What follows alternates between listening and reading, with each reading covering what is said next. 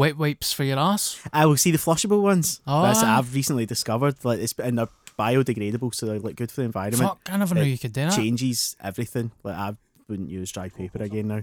You sound like I a am really closer. shit ad for like flushable wipes. Like the most Well, the low thing is, key. it's Like, like, see, what I no longer get is that little bit of blood on your toilet paper after you wipe your ass, because I think I might be quite an aggressive wiper. so it's just, hell. I feel like you can see blood, and now I don't get blood because it's like clean one wipe. Everything's cool, and you can even use like the dry paper to just dry it off afterwards. Imagine if you like died in 5 months and we were all like, remember that time he says he had blood on the paper? The following podcast contains three mates talking shit over some beers. As you can imagine, the language can get a wee bit hairy from time to time.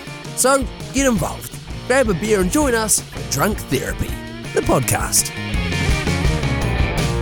There's many reasons I love Shane, but it's his brutal honesty in life that is pretty high up in the agenda. Now, we've got a guest tonight. We've got Darren, Connell, great comedian, great actor, pretty much an out-and-out vegan at the moment and completely sober, advocating for both on his social media, the benefits of it. And we do a wee preamble out in the office before the podcast begins, get to know the guest, settle in with each other because we've not seen each other for a bit. And Shane rocks up 5 minutes ago with what in both hands? So I had about 27 chicken wings. And I sat there and I walked in and I went, oh, fuck, I've absolutely shat the bed here. And also a bottle of rum in the other hand. So You've no fucking shame, have you? no, but I, in my defence, I made eye contact. I was like, oh shit, don't look enthusiastic. So I was sitting there eating the chickens like I was sad, like I was doing it for them. You were hiding behind a wee box, Darren. How did that make you feel when he walked in with 2 boxes of little dead chicken wings?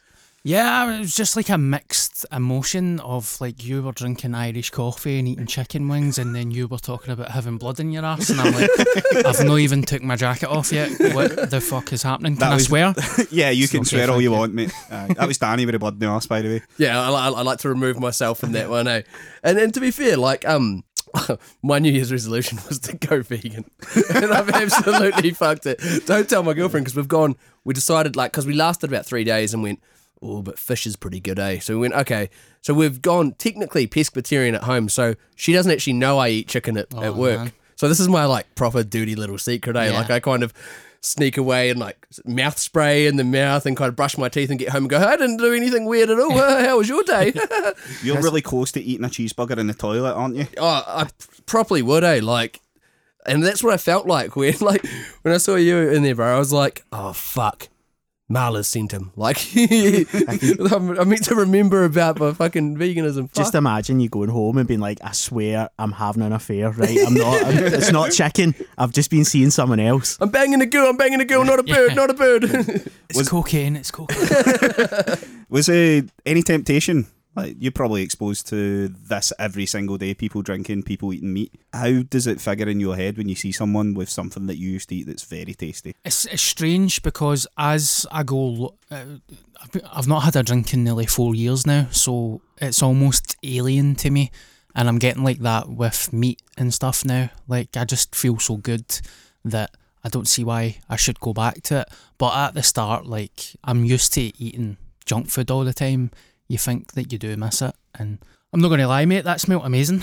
Even the whiskey looked good as well. I thought I was going to fuck it all tonight and just drink whiskey and eat chicken, but it is what it is. You just get used to it like anything else. See, I'm 14 days after the drink just for health reasons, and the Irish coffee does look amazing. He brought a bottle of Bailey's in the other day as well and added that in, and I just thought it looked like a little nice alcoholic milkshake that I wanted there and then. It's proper like a warm fuzzy, like a wee toddy. Is that what it's called? A hot toddy? Yeah. Yeah, it's like a wee wholesome thing. It's a hot toddy. I had a few of those at Christmas and then basically got addicted to them. They're fucking good though, eh? Yeah, what is it again? Ginger, whiskey? So I do them ginger beer, spiced rum, and then black coffee, and then a wee bit of Bailey's instead of milk. It's fucking class, eh? Like, I mean, yeah, it's water's good as well. Yeah.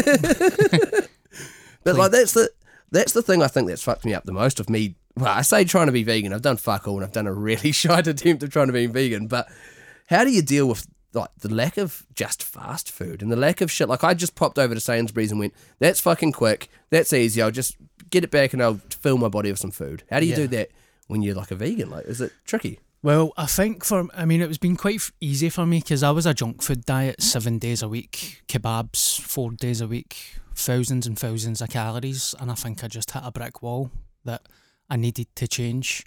So there is a lot of vegan junk food and stuff, not as much as regular junk food, so you can still have a burger, a cheeseburger or whatever, but I think I just scunnered myself with. It's too easy, innit? There was a period last year when I was justifying not ordering a Just Eat by ordering an Uber Eats, or then going, nah, but I'll get a Deliveroo today. And then some days I was ordering 2 different ones, one for Uber Eats, one for Just Eat, and I'd probably ate about 4,000 calories. Yeah.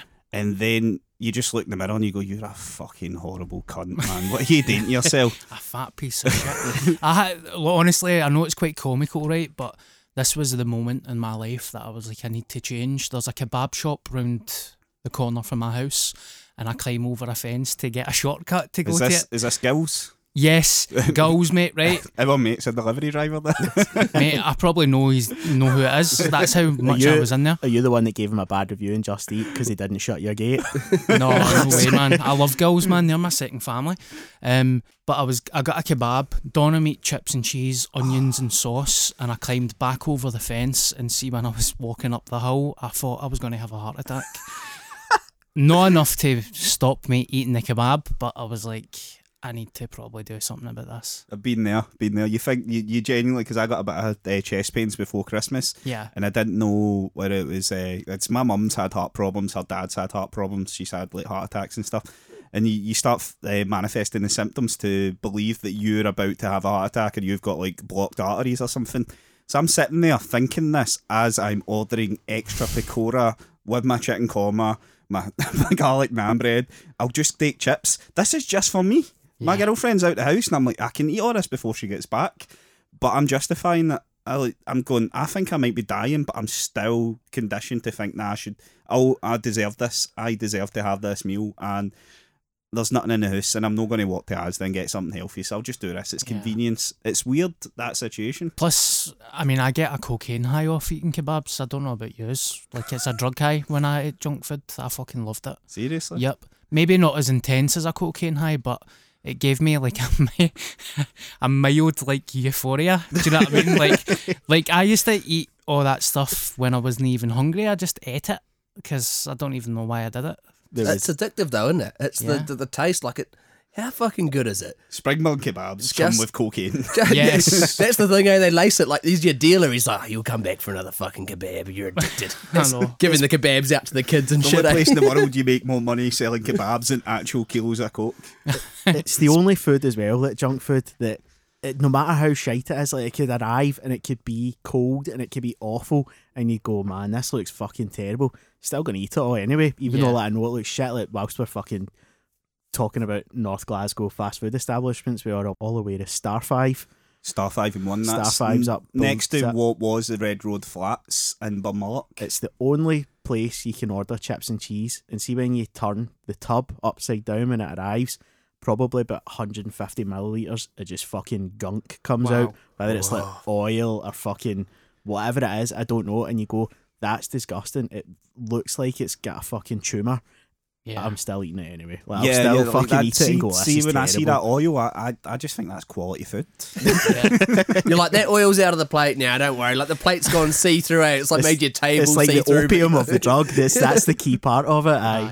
See, when you get a takeaway and it's the same weight as a kettlebell, you're like, I need to change my life here. But then you think you're doing weight, so you go, oh wait, if I fucking lift this to my mouth a few times, that's a workout and I've earned it. Years ago, when Just Eat had just came about, and I was living in Springburn at the time, and I'd walked home for a night out, so obviously we're fucking steaming. I'd walked home for a night out. I'd try to walk through the drive-thru at the McDonald's, but they won't let you in and on foot. They'll just say, we're not serving you unless you're in a motor, which is quite fucking shite when you think about it. But the only place open on Just Eat at 3 or 4 o'clock in the morning was the 3-in-1 in town, and you had Is that not a booze shop? No, it's up near Charing Cross. It's opposite the King's. And yeah. the minimum order was 25 quid, and the delivery was a £5, and all I wanted was chips and cheese, and I was drunk. Still ordered £25 worth of food. So I get chips and cheese, like whatever, say it was like a 16 or an 18-inch fucking cheese and tomato pizza, a kebab, a cheeseburger, a couple of things just to bulk up this order. I didn't even eat half that chips and cheese before I went to my bed, and I woke up and I was out the next day, so it's not as if I could have it like hung over the next day, and I still think that's the most expensive chips and cheese anyone has ever bought. How long do you keep it? Like, see, if I ordered just say I ordered a hoagie and I wasn't that hungry, and that's a kettlebell, weight right there, and I only eat half of it, I might keep that for a day or two and then go back to it, and I know that's really unhealthy. A day? Day at a push? Day at a push. Next day. I think it's that's the punishment and the reward. So like the next day you're hanging like fuck and you're like, you started this, you must finish it. So that's the kind of the punishment. But then the reward is like the endorphins of like, you did not let that hoagie beat you. You scaled fucking Everest and you showed that kebab that you are a hero to all. Thanks, and then mate. your girlfriend's like, stop eating the hoagie in bed, and you'd fallen asleep and you've got fucking onions all over yourself. I've got a problem with next day hoagie because I enjoy the meat part of it, but there's no way to get the chips back to the crunchy way it is, and you just need to accept it, begrudgingly accept that you're eating shite chips. Yeah.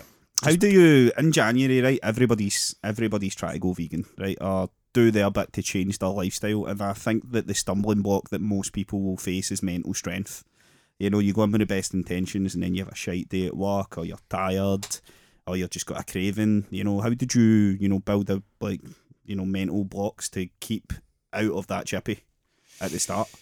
Well, I mean, I think there's a few things. I definitely hit my rock bottom. So see, exploring a new kind of avenue of trying to make myself feel better, it didn't feel that hard, but I was a 7-day-a-week junk food diet, way over the top in calories. So see, I went vegan for elimination reasons. If I went vegan, I can't eat McDonald's and kebabs, which I ate every day.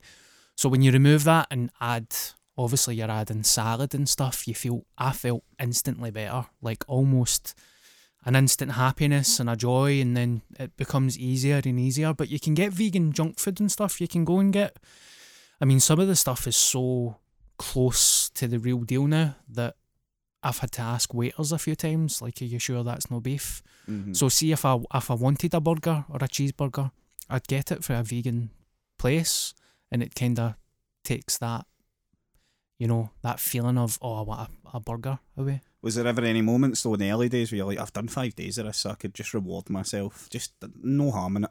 I definitely. So how do you combat that? Because like Shane says, he's trying to go vegan. He's like, nah, man, the chicken's so close. It's part of my daily routine, getting some chicken at lunchtime. When we had a chicken club in work, and we were both trying to, because we know the benefits from a health perspective, and then from the, industry that is, slaughtering animals. Yeah. So there's moral implications there, but you can't help it. I went for a KFC just before this, and I'm like, fuck. I did it outside the studio though. Away from me. I saw you come in empty-handed, and I was like, that fucker ate it there, didn't he? Fucking hell. Of course he did, because he's not an idiot. I was like raging at myself. I was like, I was going to eat it in the elevator on the way up. I genuinely was like, can I get away with just like smeagling it? Like, my precious. But it's all bony and like messy and shit like that. Fair play to you for doing it in front of me. I was like, fuck it, fair play. I mean, I'm not that type of vegan that's like, oh, how dare you and stuff. People can drink and eat whatever they want. But I just know that,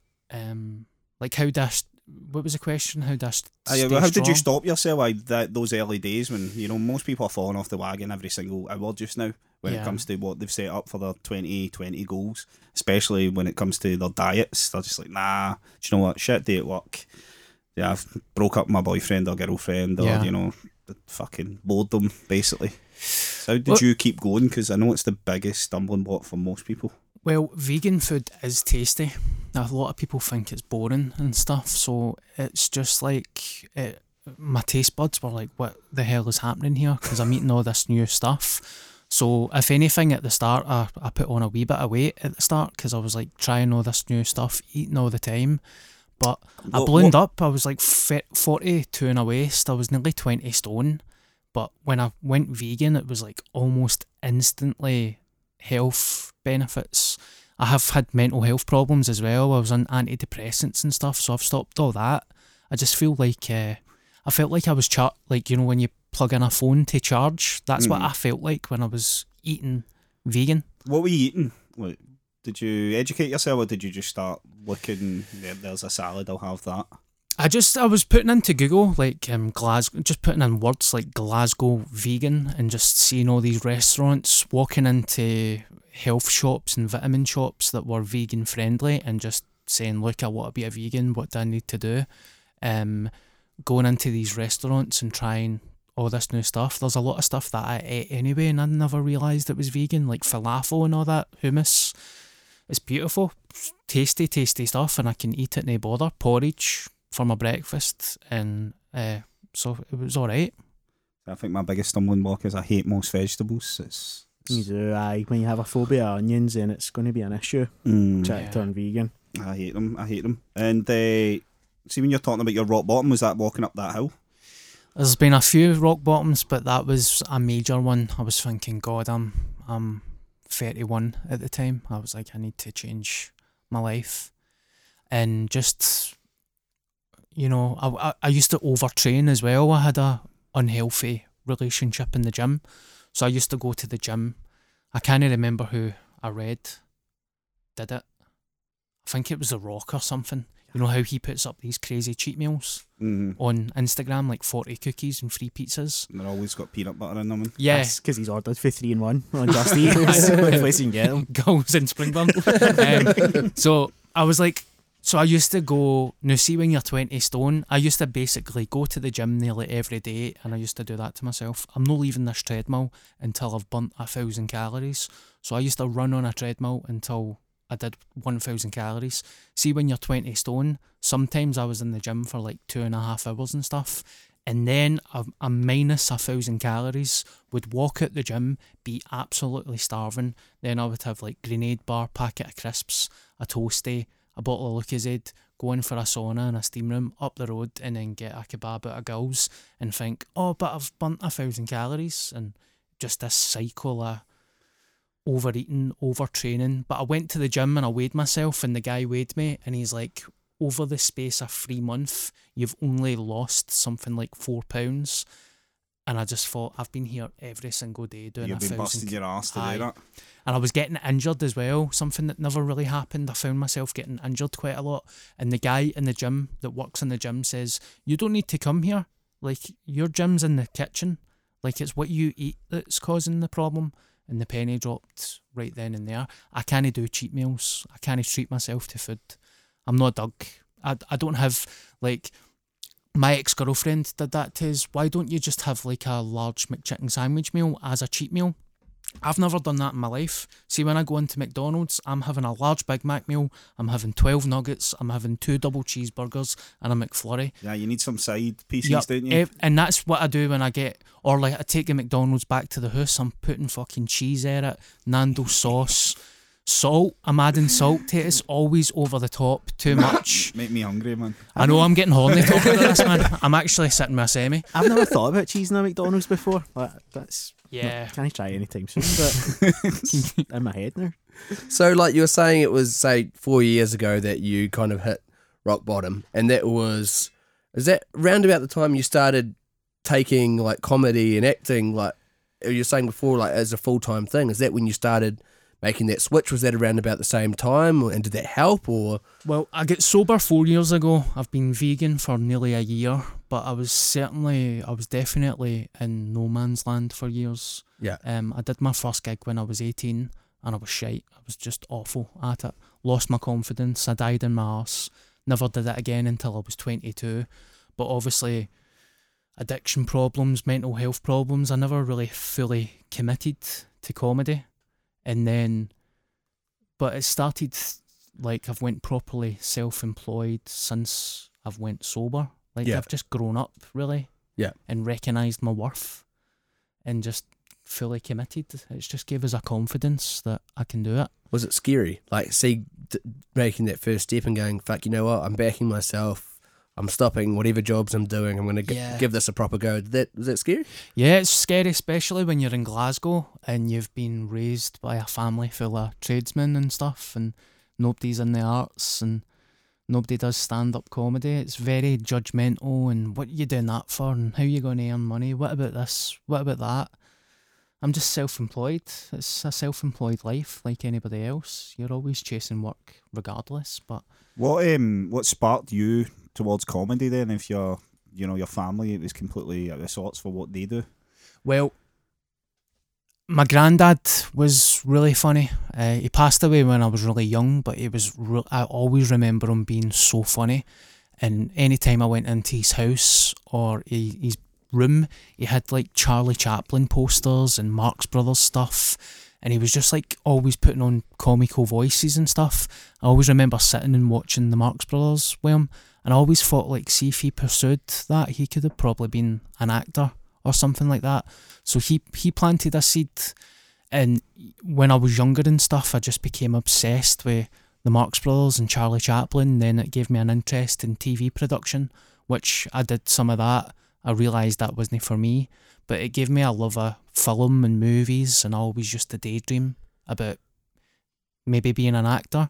But I was doing a TV production course, and I lost interest like a month in. I was just like, I can't do this.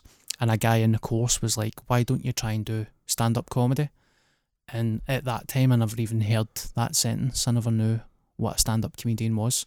I knew that Billy Connolly was a stand-up, and Eddie Murphy with Raw, but I've never heard of the Stand or comedy clubs. I never knew you could do stand-up in pubs, and he explained to me that you could do that, and it just, a light bulb went off in my head. Where was your first gig? It was at the Stand at Red Raw on a Tuesday night. Yeah. I was 18 years old, and I can't remember much yet. But do you remember who the compere was? Gary Little. Right, I done my first one there, and it was Jojo Sutherland. Yeah. And it was so bad that when I came off, she had to say to the crowd that was his first time doing stand-up. So all of a sudden they all just kind of went, oh. Now it all makes sense. Yeah. They should say that fucking first day. Like, by the way, please be nice to him. It's his first go. He might be shit. Like, just a wee disclaimer beforehand. It can be quite a forgiving or unforgiving crowd, the Red Raw on a Tuesday, can't it? Because if you're in the audience, I've never done the comedy, but if you get two shit comedians in a row, you're definitely unforgiving that second comedian. You're like, there's expectations here. Yeah. Big Gary Little's from North Glasgow as well, so did he take you under your wing? Or were you just at that point rabbit headlights in it? Not sheep Rabbit headlights. You should put more sheep sheep headlights in New Zealand. Yeah, I think it's possum and headlights. I genuinely think that's what we say in New Zealand. Or did you just disappear after that first gig and just go, right? Well, I think I was just like, I've always, not recently, but just socially awkward and nervous and just a bit of a loner when I was younger. And I walked into this comedy club, there's 200 people there. I've never done any acting or any performance in my life. Next thing I know, I'm in front of 200 people trying to do 5 minutes, on top of being so nervous that I drank a bottle of red wine at 2 p.m. I had about 10 Budweisers in my house. So see, by the time I got to the Stand Comedy Club, I was paralytic, steaming drunk. I wore a charity suit shop that I bought and a fucking top hat, thinking that I would have been funny. And I was sinking pints at the Stand as well, and Gary was just like, fucking put that pint in. I went up and I was maybe funny for 2 minutes, but I repeated a joke, word for word, just repeated it when I was steaming, and then people went from, oh, that's not a joke, he's fucked, and then I just died a death. Shit, man.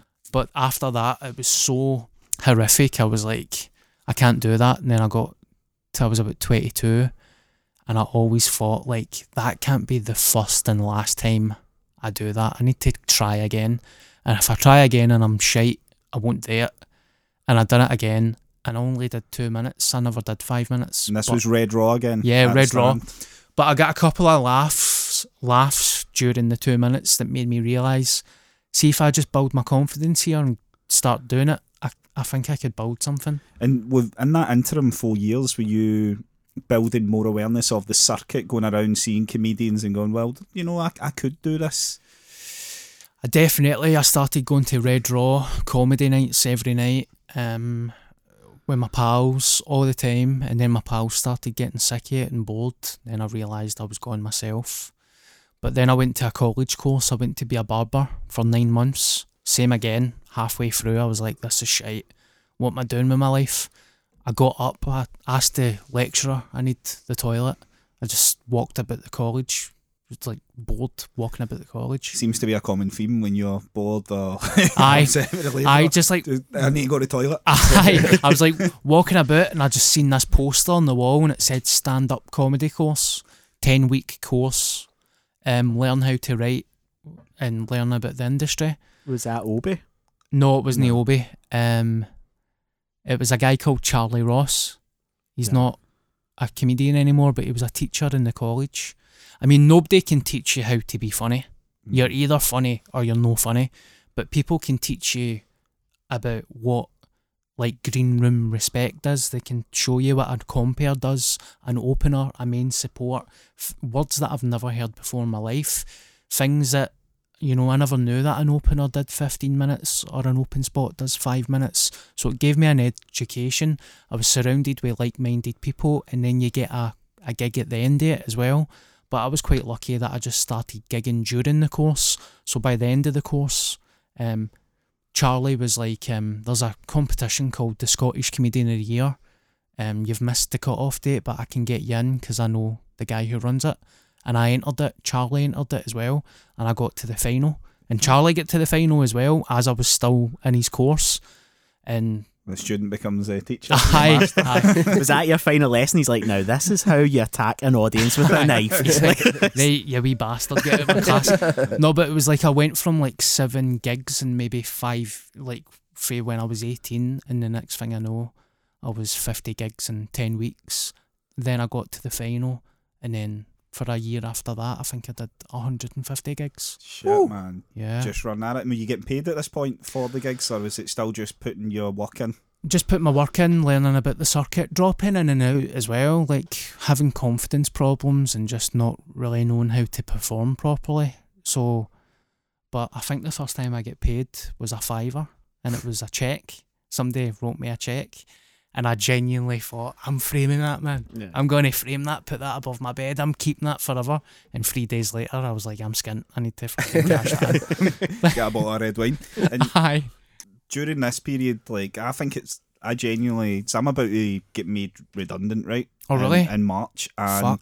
I'm applying for a job a day at the moment, and I'm worried. The biggest thing I'm worried about is not the financial implications. It's more the structure and mental health implications, because I need to come to work every single day. I need that period of time where I'm engaged in doing something productive, or I know that my mental health will deteriorate quite quickly, because I'm not the sort of person that will go out for walks and fill my day up with things progressively, because I'll stay in bed till like 2 o'clock, watch Netflix on my phone, and then go downstairs and think that because I've changed from upstairs to downstairs, that's productive. Yeah. See, during that period for you, when you're doing all these gigs and you've talked about your mental health problems, was the lack of long-term structure something that you struggled with? Yeah, I mean, you're just kind of skipping from jobs. I wasn't getting paid as a stand-up comedian for a long time, and I never really felt like a stand-up comedian. And then Scott Squad came along, and it started to change, but it wasn't like until I went self-employed and I seen on the slip and stuff like actor, comedian, and then I felt, oh no way, I'm actually paying tax and paying bills for this, and that made me feel like a stand-up comedian. But yeah, with the lack of structure and going up to Inverness on a Wednesday night and not getting paid and stuff, and then you're sometimes getting paid in drink as well. I never thought I had a drink problem, but then see the first couple of years doing stand-up and you're in a venue and you're just getting a couple of pints for your payment, and then the next thing you know, you're doing 6 gigs a week. It's 5 pints every time you do stand-up, 6 pints. Was comedy enabling in the addiction, do you think? I think and there so. wasn't an awareness there. You were taught everything about, the implications of becoming a comedian and what you need to do, not how to do comedy itself. But there's not a class in how to handle yourself when you're just offered drink or drugs or all this. Especially when you have the feeling of pure euphoria of doing a gig, something that you've never experienced before. So see if you do half decent, you kind of feel like, no, I've earned this pint. But see if you've got an addictive personality. Like sometimes I would go into pubs and restaurants to do stand-up and they would offer me food instead of beer. And I'd still eat the food, even if I wasn't hungry. But in my head, I'd be like, fuck it, it's free. And that's my wage. I'll eat it. So it's not even just with alcohol, it's with everything, but you kind of think, oh, I'm a wee bit nervous, I'll have a pint, and then you do well, I'll have a pint. Or if you die in your arse, you're like, great, I better have a pint then. It sets that up. One thing that I was trying to explain to people, so I'm 4 years, nearly 4 years since I've done my last one. I'm trying to get back into it this year. But when geeks try and tell people about stand-up, it's hard to explain just how expensive a hobby it is. Yeah. Like, see, getting up, I think one of the last ones I done, I went up to Dunfermline on a Friday night. So you're giving up. I was working back shift at the time, so I'm having to fanny about, change my shift at work, drive up to Dunfermline on a Friday night, get into this pub, nobody's turned up, thing gets called off, and that's it. Back down the road, 20 quid in petrol, fucking about. You're up at 5 in the morning for work the next day because you've had to change all your shifts about, and it's a fucking slog. It's like, it's a really, really unglamorous thing. Yeah, and on top of people saying get a trade, get a real job. Aye, yeah. If you're in a relationship, after a couple of weeks, your girlfriend's like, you're out every Friday, Saturday. How come you can't go to weddings, birthdays? It gets really stressful. Aye. It's interesting that you said what your family said when you signed up, because I remember when I first signed up to do stand-up, one of my parents told me that I wasn't funny. Yeah. And they just went, what are you doing that for? You're not funny. And you're like, all right, okay, thanks. Yeah. Thanks for the support, guys. Cheers. That was the first. I always remember that, and I've got 3 brothers, and it was one of the brothers that I get on with really well. I phoned him, and I was like, I'm thinking about doing stand-up comedy. And before I even finished the sentence, he was like, you need to pull your finger out your ass. He's like, you need to get a real job, you need to go and get a trade. What you want to do that for? Stand-up comedy? What a lot of shite. And I actually said to him, am I not allowed to have a hobby? Like, what are you talking about? I've not even done 1 gig yet, and you're saying I can't do it. But he's became really supportive now, but I always remembered that as well. It's hard to forget that. Fuck, you guys made like comedy so depressing. Like, I'm sitting here over here going, oh, I know.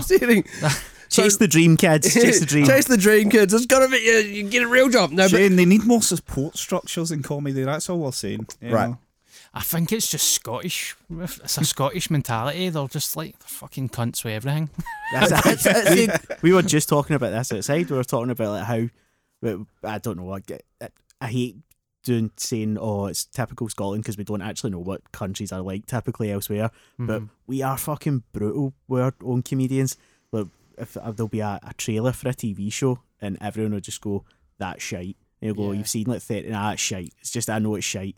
And yeah, we're harsh critics, man. It's the exact same in New Zealand. We call it tall poppy syndrome. So it's like, we like you if you don't look like you're trying, but once we think you're trying and you're trying, that guy's a bit too fuck. Oh, look at this guy trying. Like, so like the whole thing is like, you could be the best at whatever you do, as long as it doesn't look like you're actually putting any effort into it, and you're like, it is what it is, that kind of thing. People go, he's just a dude doing a thing. They like it if you've lucked into it, but if you're actually putting a slog in, or you're focusing on it, our whole country goes, nah, bit of a dick thing to do that, eh? Just have a beer, mate. And if they get successful abroad, can't sell out. Fuck them, mate. Now, we're the opposite. See, if someone like from New Zealand you guys have seen me talking about Lord all day. Like, if someone gets successful from New Zealand, it's like in your DNA that you have to bring them up at least once a day. See, like Taika Waititi, I'll bring him into any conversation I can. But someone's like, do you want a tea? I'm like, Waititi? Taika Waititi, his new movie, Jojo Rabbit. And they're like, fuck off. We know he's a director from New Zealand. He's good. Flight of the Conchords. I wish we could dig a little deeper and find the Scottish roots in this guy's heritage. So we can call him a sellout. Can't. He moved overseas. So Scott Squad, you said that was like the first kind of almost wage, is it? Or something that's like... validation, I think it was. Yeah, the validation. It's that first thing that's like, holy shit. Was that... Because I saw clips of that in New Zealand. Wow. Yeah, there's a few things I saw. I saw a wee man do raps in a playground, and I also saw, I can't remember what clip it was, but I remember thinking, is that a fucking for real TV show? Like, it was funny, but it wasn't done in a way that was like over the top enough that I went, that's shite. And it was kind of like, I was sitting there going, that's in Scotland. Is that? And I was sitting there second guessing it, going, is that real? That's fucking hilarious if it's real. But you actually thought it was a documentary? It was just one of those clips. It was like one of the short kind of, not teasers, but it was, is it the one where there's probably the one with the pipe? That seems to be the it's the one. It's the one with the pipe, and it wasn't. You didn't know it wasn't like boom boom. It wasn't how slapstick. It was to the extent we went, no, That's not fucking, surely. But I remember watching that and going, that's fucking awesome. Was it like immediately a big thing? Were people pumped on it, or was it kind of a bit of a hard sell in the beginning? I think the pilot came out and it was just so, a pilot's, or, it's just like, they're not really built up to be anything massive. So it was exciting to do a pilot anyway. That was my first edition and I felt good about it. But, it was just like a day's work. I was grateful to kind of get my chops into that and do a new thing, but it didn't really start off with a bang. Yeah. But it went well. It got received well.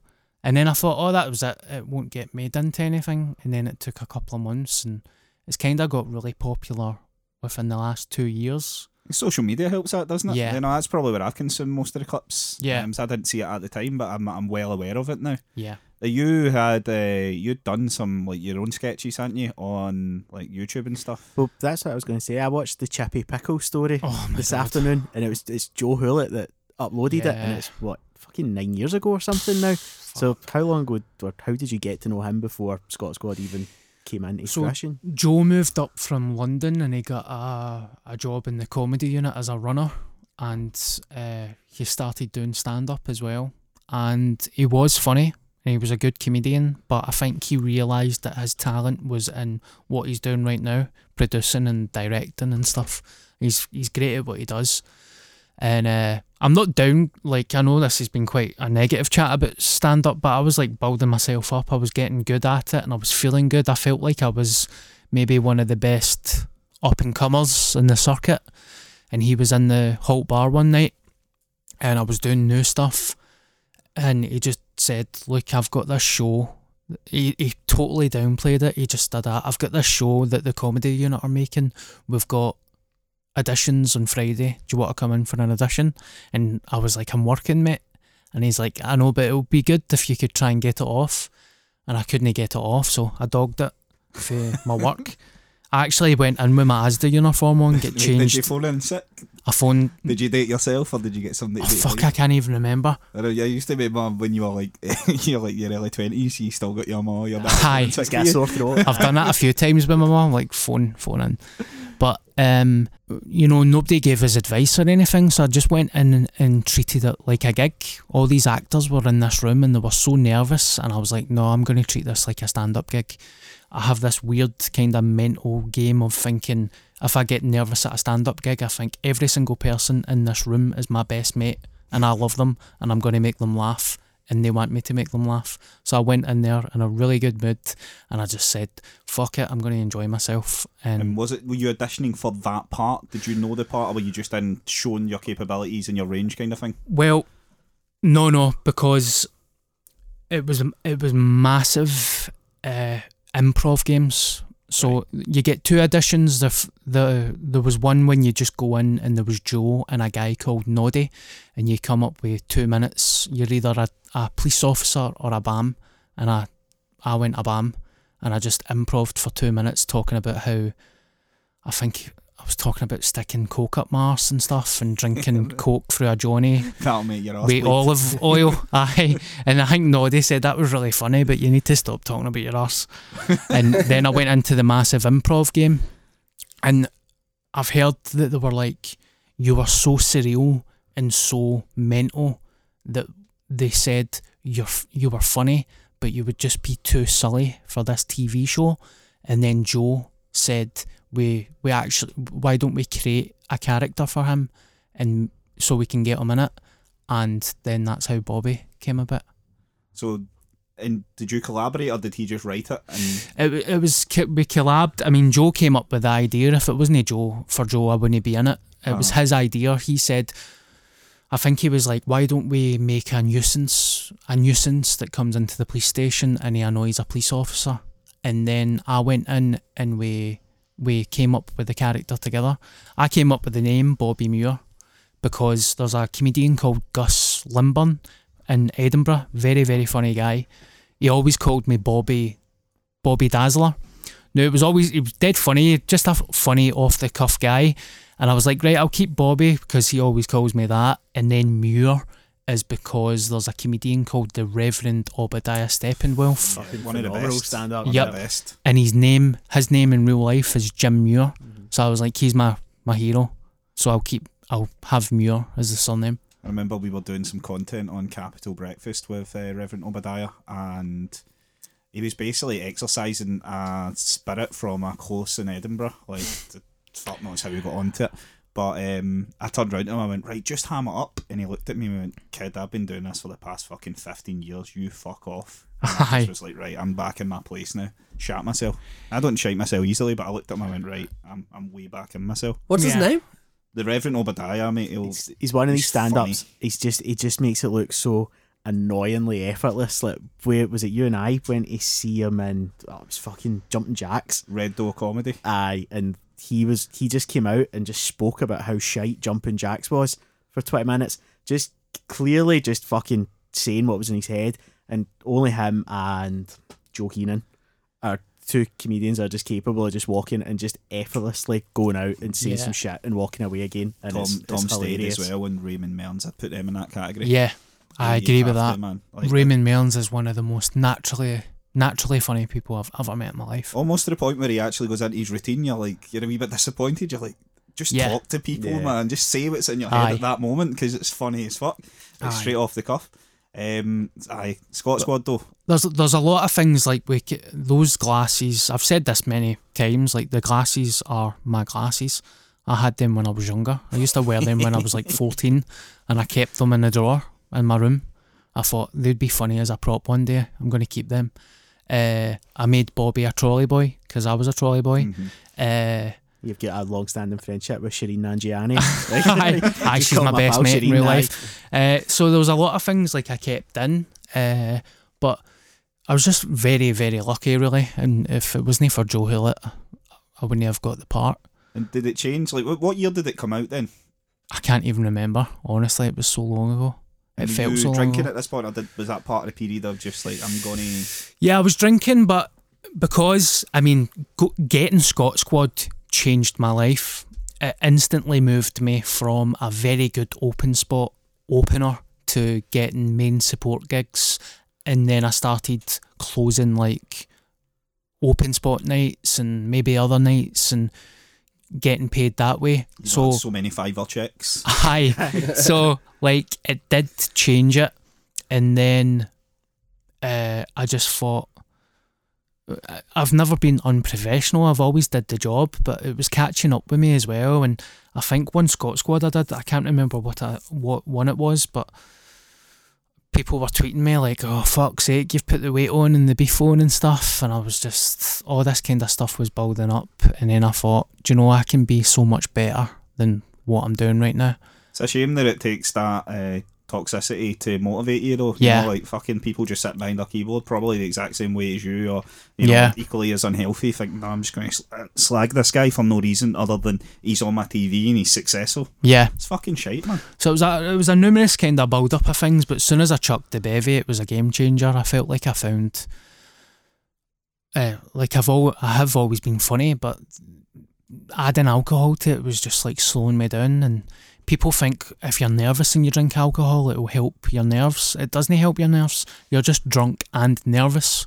So you have to deal with two things.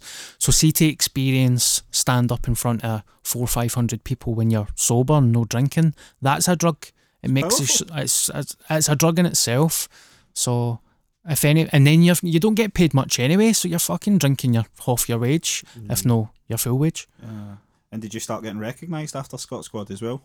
Like out in the street, randoms? Only if I was wearing my glasses. If I don't wear my glasses, I don't really get recognised. And then I've got the beard as well. So Do you ever go through days where you're kind of like, oh, I'm a bit low today. I'd like some people to say hi. Do you even just go out in your glasses just so people will be like, hey, you're that guy, hey? aye, because I think people think, obviously I do. I'm not going to be like I'm an actor, but I have done acting work. So sometimes when I get stopped in the street, I think people are like, oh, he was like obviously I'm going to enjoy it. Like, it's nice to get stopped in the street and people to say and recognise you. I don't understand why people wouldn't enjoy that. So if they're friendly and all that, I'll easily stand and talk to somebody for 20 minutes or something. I think people can be a wee bit surprised with that. But fuck it, I'm enjoying it. Yeah, I guess when you become, Jay-Z or like, someone that like when it's happening, like every person's like, oh my God, and then like cunts are chasing you with fucking cameras. That's when you'd go, I don't enjoy this anymore. I mean, look, see, at the end of the day, I've been a labourer my whole life and a fucking windy cleaner and a trolley boy. So, see if people want to talk to me about a TV show that I was in, I'm gonna it's nice. It is nice. Jay-Z gave up 40 minutes for me outside TJ Hughes last week as well. He was brand new. He was buying a 4-slice toaster. New album's done well. Yeah. I don't know. I get fucking anxiety with people I even know in the streets, man. Like, see tomorrow, see if I was walking by the street and my head was fucked, and I seen you, even though you were in here last night, I'd be like, how many steps to the side do I need to take to just walk by without being noticed? Because, to the fact that strangers would be stopping me if I was in any way, known, I'd shite myself. Don't get me wrong. I mean, you do get some absolute crackpots, like, messaging me on Facebook and stuff, like, what are you doing on Saturday, mate? You're like, what? what are you doing on Saturday night? And like, nothing. You want to come down, the boys are coming up, you want to come in and just like dress up as Bobby and we'll give you gear and all that? You're like, no. How much would it take though? Like, you ever counter offered and said, £250, I'll do 10 minutes. This is a mad request, right? The guy was like, do you want to do this fundraiser? And I was like, what's it for? And he's like, it's to maintain my best mate's grave. And I was like, what? And he's like, you just do 30 minutes of stand-up and it's all the money goes towards my mate's grave. And I was like, whereabouts? And he's like, it's actually in a place beside the graveyard. And I was like, that's too mental, mate. That's too mental. That's like 2 hours of material, but if you went to that but it is like hundreds of mad shit like that. But in the street, everybody's brand new. Have you ever had anybody famous slide into your DMs that you've went, fuck, nice? A couple of the boys for Mrs. Brown's Boys have messaged me and I've messaged them. So nice, so cool. Obviously all the Scottish guys are brand new. Des Clark, Robert Florence has been really kind. Tom Urie, I class him as a friend now. Yeah, he's went for an incredible journey in the past couple of years. Unbelievable. I think he's lost about 18 stone or something. That's phenomenal, man. He actually kind of looks a wee bit like Des now, doesn't he? He does. They get that all the time, by the way. They get that all the time. Shane's holding up a bit of paper. I was trying to be sneaky. Yeah, you were very subtle. Everyone in the room looked at me and I went, fucked it. Oh, my sneakiness. Is it saying wrap it up? He's boring as fuck. Can you do a quiz with us? I've written down Urban Dictionary quiz. Fuck. Right, okay. You ready, Danny? You got one? Yeah, we haven't done this for fucking ages, have we? We haven't. It's a quiz. What? Danny will explain the Do you remember your line for the song? Aye. Yes. Can I get in the character? Method actor a wee bit? Yeah. What are you? Like a public? Is your character the public masturbator? Like you look character. creepy as fuck right now. You're man. ruining it. You're ruining it. Sorry. You're ruining it. Do you want me to make sexy noises? I don't want you to do anything. I'll feel as much of a dick as you're going to think I'm here in a minute, by the way. Boobs and willies and bums and jizz. What does it mean? The Urban Dictionary quiz. Hello and welcome to the Urban Dictionary quiz. I'm Danny, your host. Joining us is returning loser Shane, as always. How are you? I think you said champion wrong. You said returning you champion. Get smoked by Jane McCarry the last time we played this. Absolutely smoked. So, you ready to lose again? Really good. She's got experience though, you know. Yep. So your challenger today is Darren. Darren, how you doing? Yes, I'm well. Thank you for having me. How are you feeling after hearing the theme song? You any idea what this could be? No, but you looked devastated while you were singing it. Do you know, see when I first done that, I was pure chuffed with myself. It was a catchy wee jingle, and then see when you start singing it to people, I feel cheap, man. Like, I feel fucking awful. And to fully disclose, anyone that's not listened, Danny did come up with that on the spot. It wasn't as if he wrote it down for months. You say that as if people couldn't already tell that. Like, right, so Urban Dictionary quiz. You're aware of the website Urban Dictionary? Yes. Right, so it's 3 terms from that. You both take a punt, guessing what you think it means. James will play the role of judge, and a point goes to whoever is closest. And how will we change it up? Point if you both get it wrong, we'll give a point to whoever gives the funniest answer. Aye, let's do that. Right, okay. Right, so Shane, we'll give you the first go on the first word, which today is twigleting. Ooh. Twigleting. Sounds like toileting. Can you use that in a sentence, please? 2 seconds. Yep. No, in fact, because it kind of gives it away. I'll trim it down a bit. Dave was keen to see if Diane would create a better game of twigleting when they done it later based on the curry she was eating. Right, so it's something to do with poop. Or is it? Are you devil bluffing me? I reckon, right, it's having sex on the toilet but not pooping, but you got your pants down. So you're sitting there on the toilet with your pants off, right, in a pooping position. I'm saying pooping, what am I, like 7? Having a shit, right? And you're not you're not actually pooing. Yep. And someone's having intercourse with you and you're trying not to poo. Right, okay. Darren? Thank you for using the word pooping, because it kind of adds a little bit of charm to this fucking awful game. So, Darren, you're up. Twigleting. Right. It's just a mind fuck, isn't it? Right, okay, so I need to agree there, but I'm going to say there is shit involved, but somehow they need to look like Twiglets, the chocolate. Yeah, That's what Twiglets are, aren't they? Chocolate. You aware of Twiglets, Shane? No, they're crisps. They're crisps, but they're coloured. They're kind of like They're brown crisps. sort of like straight pretzels. Would that be the best way to Aye. But Pretzels are shite in them, man. I think we've got a clear winner there, James. I'd say Darren, just Yeah. for the fact that he added the shit to it. Yeah. It was, matter of fact, it was sticking your finger up somebody's arse and coming out with some shite on your fingers. Oh my god. Give you the exact reading of it. The sexual act of pulling your finger from your partner's arsehole and realising they are coated in shit. Sniffing and licking them while pulling a face similar to when eating the snack the name derives from. Wow. I didn't read the full bit about the snack. I kind of wish I hadn't read that second sentence, if I'm being honest. Yeah. You've The line about making the face I thought made it funny because Twiglets are awful, but no. Are Twiglets even still about? I don't know. Twiglets are a very, like, every 90s UK sitcom always referenced Twiglets. Yeah. You remember you used to, like, this is back in the fucking heyday of advertising when everybody was doing it on TV. They used to have a Twiglets advert. That's how big they must have been at the time. Yeah. You wouldn't see a fucking Twiglets advert on TV nowadays, would you? Nah, Like, 'cause if it'd be like a Twiglets person buried in a fingering his- social media advert somewhere in somebody's Facebook. We're bringing it back. This is what we've just done. We've given Sponsored by Twiglets. Twiglets marketing people. You've What, like now a got video your of thing. someone like fingering their partner and like licking it? Totally, mate. Aye, That's all I know about Listen, Twiglets that's now. how we started this podcast. That's how we're ending it. That's why the camera's on Darren. I know, I'm like, really, all of a sudden, as soon as you start talking about the arsehole part there, I'm like, I've got a camera in my face, man. I don't know what to look at.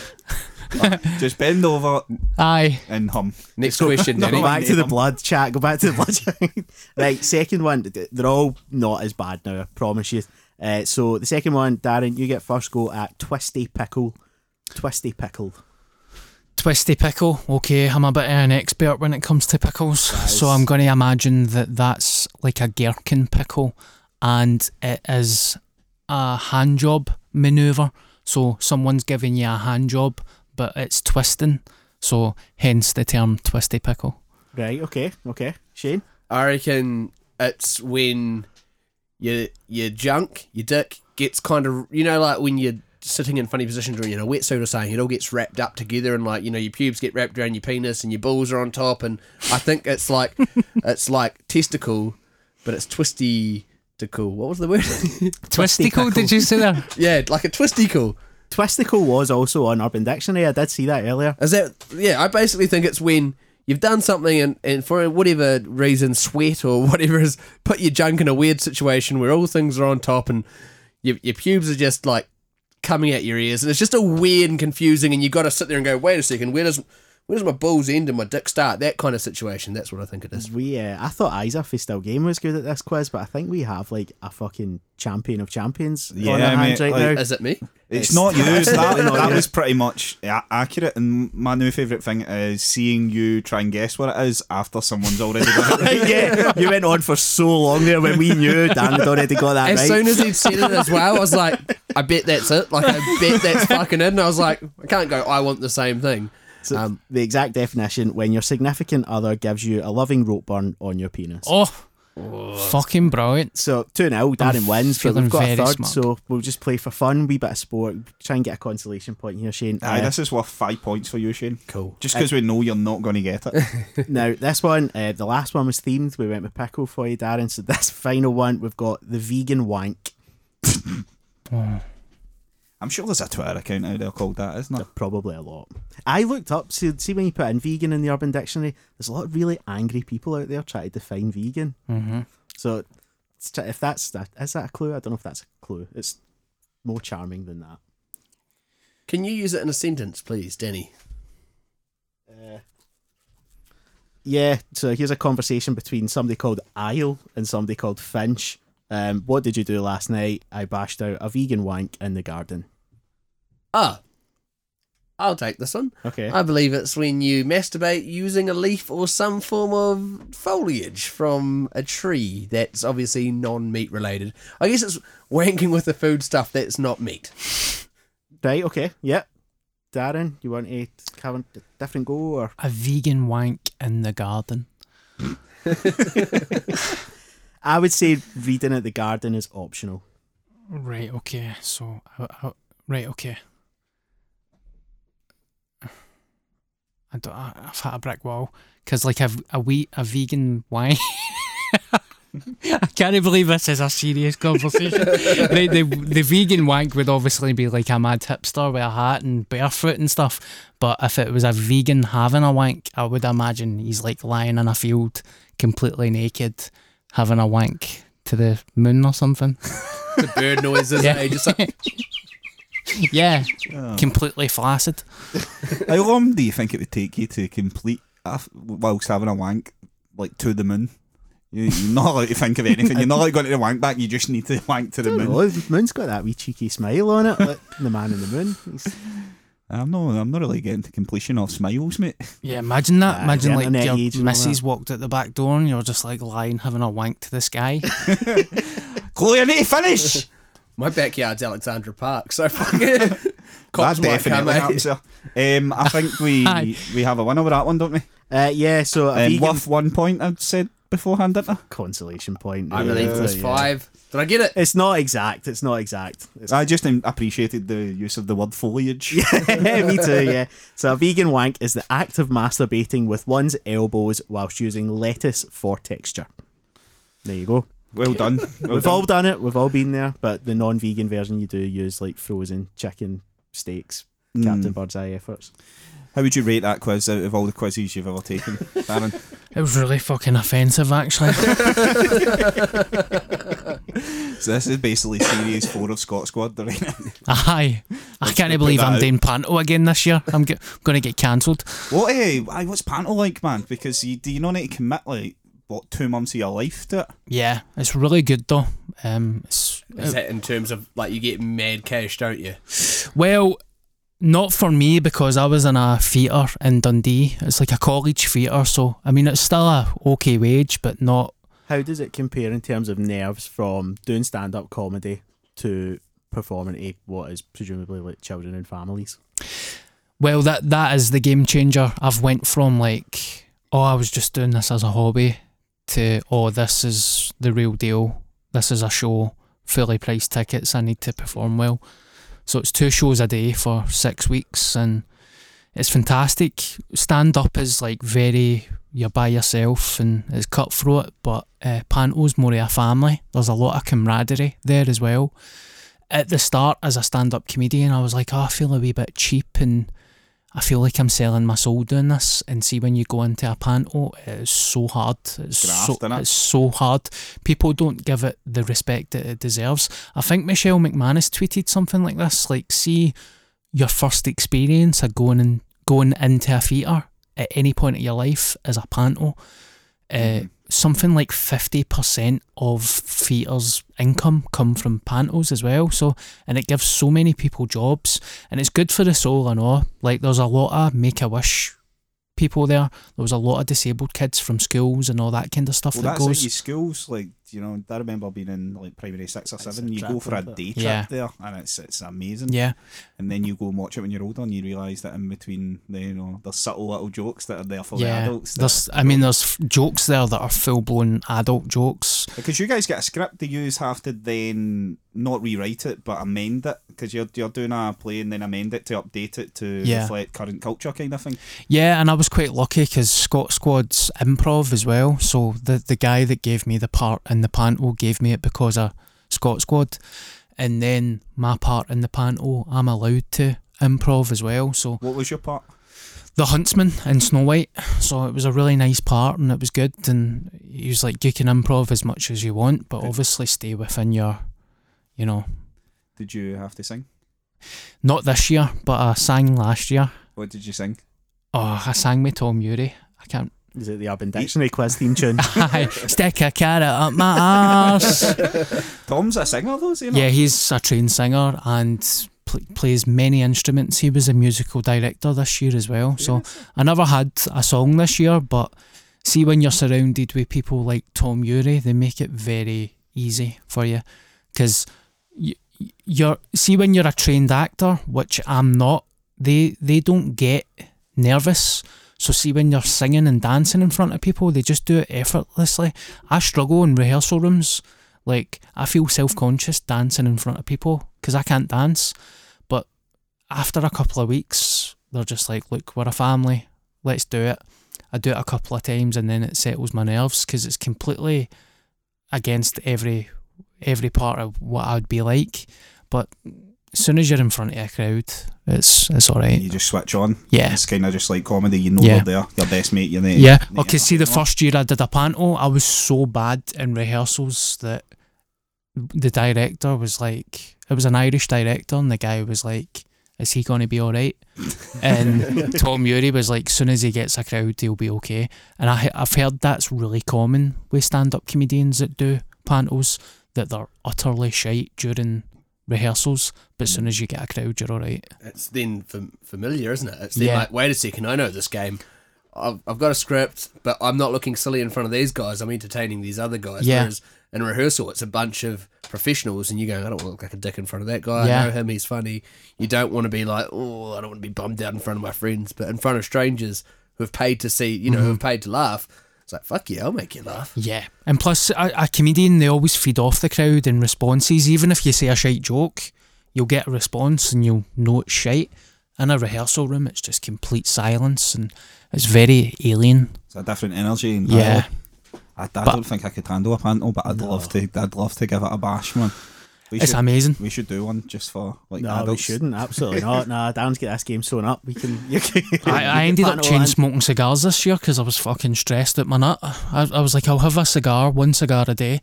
Ended up on about 8 cigars a day. I was like, this is the most intense thing I've ever done. People think the Fringe is hard. Do a panto and you're like, right, okay.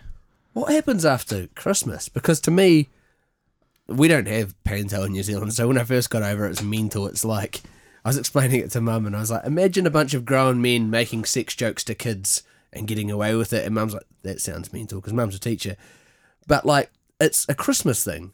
And the other day I was going, like, I don't know, it was like the second or third, and we were going shopping for some jeans, and there were kids dressed up going to panto, and I was like, the fuck are they doing? And my girlfriend's like, they're going to panto, and I was like, the fuck are they still going to pavilion panto will still for? be on, won't it? Yeah. Yeah, like the pavilion. It's you not know, the end of 3 weeks. January. Something like that, usually. Does the vibe change after Christmas, or is it like... It's one of those things though, it's such a beautiful thing. Like, see, when it's after Christmas, they know that it could be strange, so they get involved anyway, and it makes it better. And see, you still say things like Merry Christmas and stuff during it, but it gets laughs, and you know, people go along with the joke. But I did feel like I was shell shocked after it. I got a catch up with my pal. We went into a restaurant and I actually said to the waitress when she was walking away, thanks pals. And I was like, oh, been saying that for 6 weeks. Like, you hear the music as well, it's just ringing in your ears. You go to sleep and you're just hearing everything. Yeah. Is the worst part not having to like deal with the patter of telling people that you're doing panto and the kind of jokes that you can imagine follow straight away? Not. Yeah. I went into my dad's house. See, I came back to vote, and I walked into my dad's house and my dad was like, he said something like it's behind you or something, and I just literally gave him a death stare, like just shut the I'm fuck coming up. for you, Dad. Aye. Or no, I started doing jokes about it in my set, and somebody was like, oh no, it's not, and I'm like, I'm not even. Yeah. You should be allowed. I think comedians should be allowed like one knife on stage, like in one hall pass throughout the whole comedian career. Just one person that they can throw it and hit them right square in between the fucking eyes, man. And just that ends them. The worst heckler of all time, just boom. But you have to throw it with your left hand. What if you're left-handed? Well, then that's a fucking life hack, isn't it? Yeah. So do you do it every single day? Like, do you do it? Did you have to move to Dundee for that? Yeah, I was up there in Diggs for 6 weeks. I get Christmas Day off and a Monday off, and that was it. It was hardcore. How many shows? Oh, fuck, I can't even remember. It was 2 a day with a couple of weeks rehearsals. So it was pretty good. I mean, kids are not daft either. See, I felt like, when I was an ugly sister last year, and I actually felt like a wrestler, like in front of a crowd, and one of the kids shouted, "You're a dick," and it just got a massive laugh. Like it was a 5-year-old child calling me a dick as I'm in an ugly sister costume. I was like 18 stone, like fucking Hulk Hogan, like, hey. It's not quite the "this is awesome" chant, is it? Yeah, aye. Just when on the cigars thing, I quite like a cigar.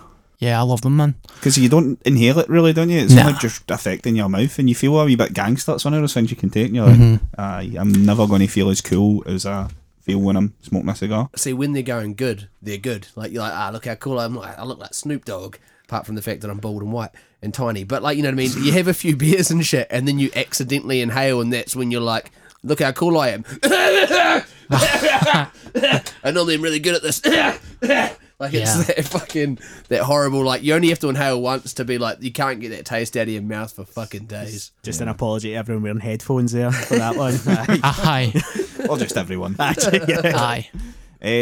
Last couple of questions, mate. See if you could choose between acting, comedy, or hosting the Urban Dictionary quiz for the rest of your life. What would it be? You want me to say Urban Dictionary quiz thing? Nah, I was just throwing that in for a third option. There's already one person looking for a job here soon, so Aye. put me out one as well. It doesn't mean that I don't equally love them. It's just because I've been a stand-up for 10 years. I haven't been an actor for that long. So I would love to be an actor. Yeah, just to do something more different. money. More money, aye, and just not be in a pub in Fife on a fucking Tuesday night. So how do you then take it that you've got this iconic character that's on Scott Squad now? How do you go to auditions now? Yeah, I've had a couple. An agent or what? Yeah, I've got an agent. I've had a couple of auditions, but you know, I have been really busy with stand up, and this comes out next Monday, doesn't it? Aye. Right, so I've been cast in, you know, that I'm not a Billy, he's a Tim. Yeah. I've got a part in that, so it gets announced tomorrow. Perfect. And I'm just thinking I need to start doing other things now, because Scott Squad won't be there forever. I don't want to be typecasted either, even though I love Bobby.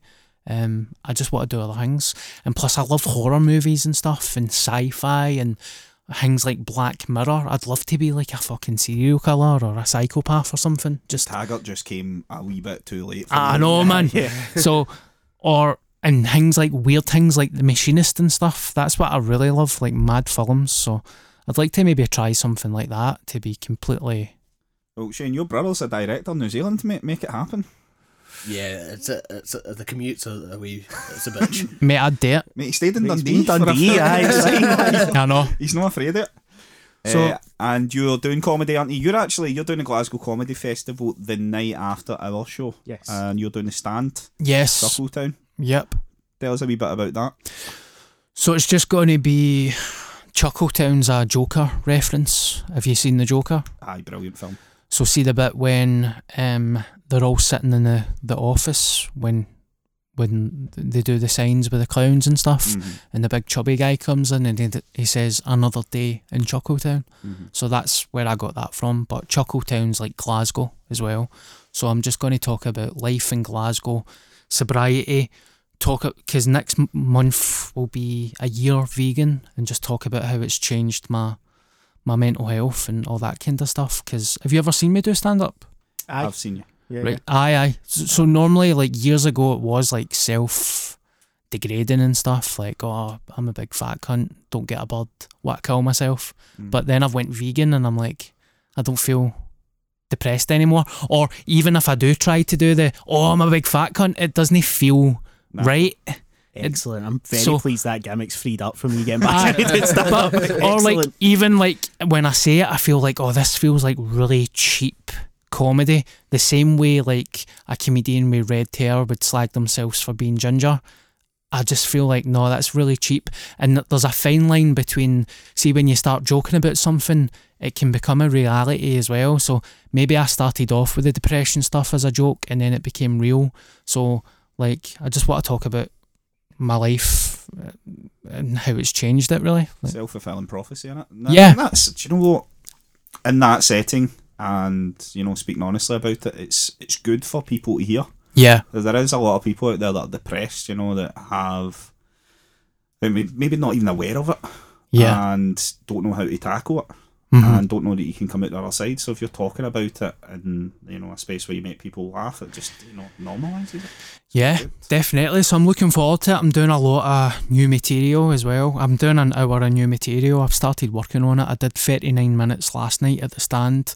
I ran my own night on Sunday, so I'm back in the circuit, properly doing stand-up again. I've got a love for it. Even though I says I wanted to be an actor there, it's not because I don't love stand-up. It's just I need, what's it called? Bit of variety. I just need stimulation that's different. Do you know what I mean? Oh well, we're going to hold you to the acting thing. So after this gig, you're out of the game, mate. Sorry, that's just the promises you make in this podcast. Aye. No. Now, Darren and Shane will take all your gigs. Aye, so Just talking about their arse. that's me performing at the 13th. Aye. Spots freed up. No, but mate, thank you for coming on. Tickets on Glasgow Comedy Festival website. Yep. Grab them there. Definitely go and see them. We are sold out, so we're not going to plug our tickets unless we get any more seats. Humble brag there. Smooth, yeah. Lucky bastards. Ours is for charity, right? All 12 of those tickets, all gone. But I'll grab some tickets tonight as well. And yeah, thank you for coming in. Really appreciate it, mate. Thank you. And we're going to use all this footage that we've taken of you talking about the arse and putting it all over the internet. We'll destroy you. That's your showreel for Hollywood, sorry. Aye, I know.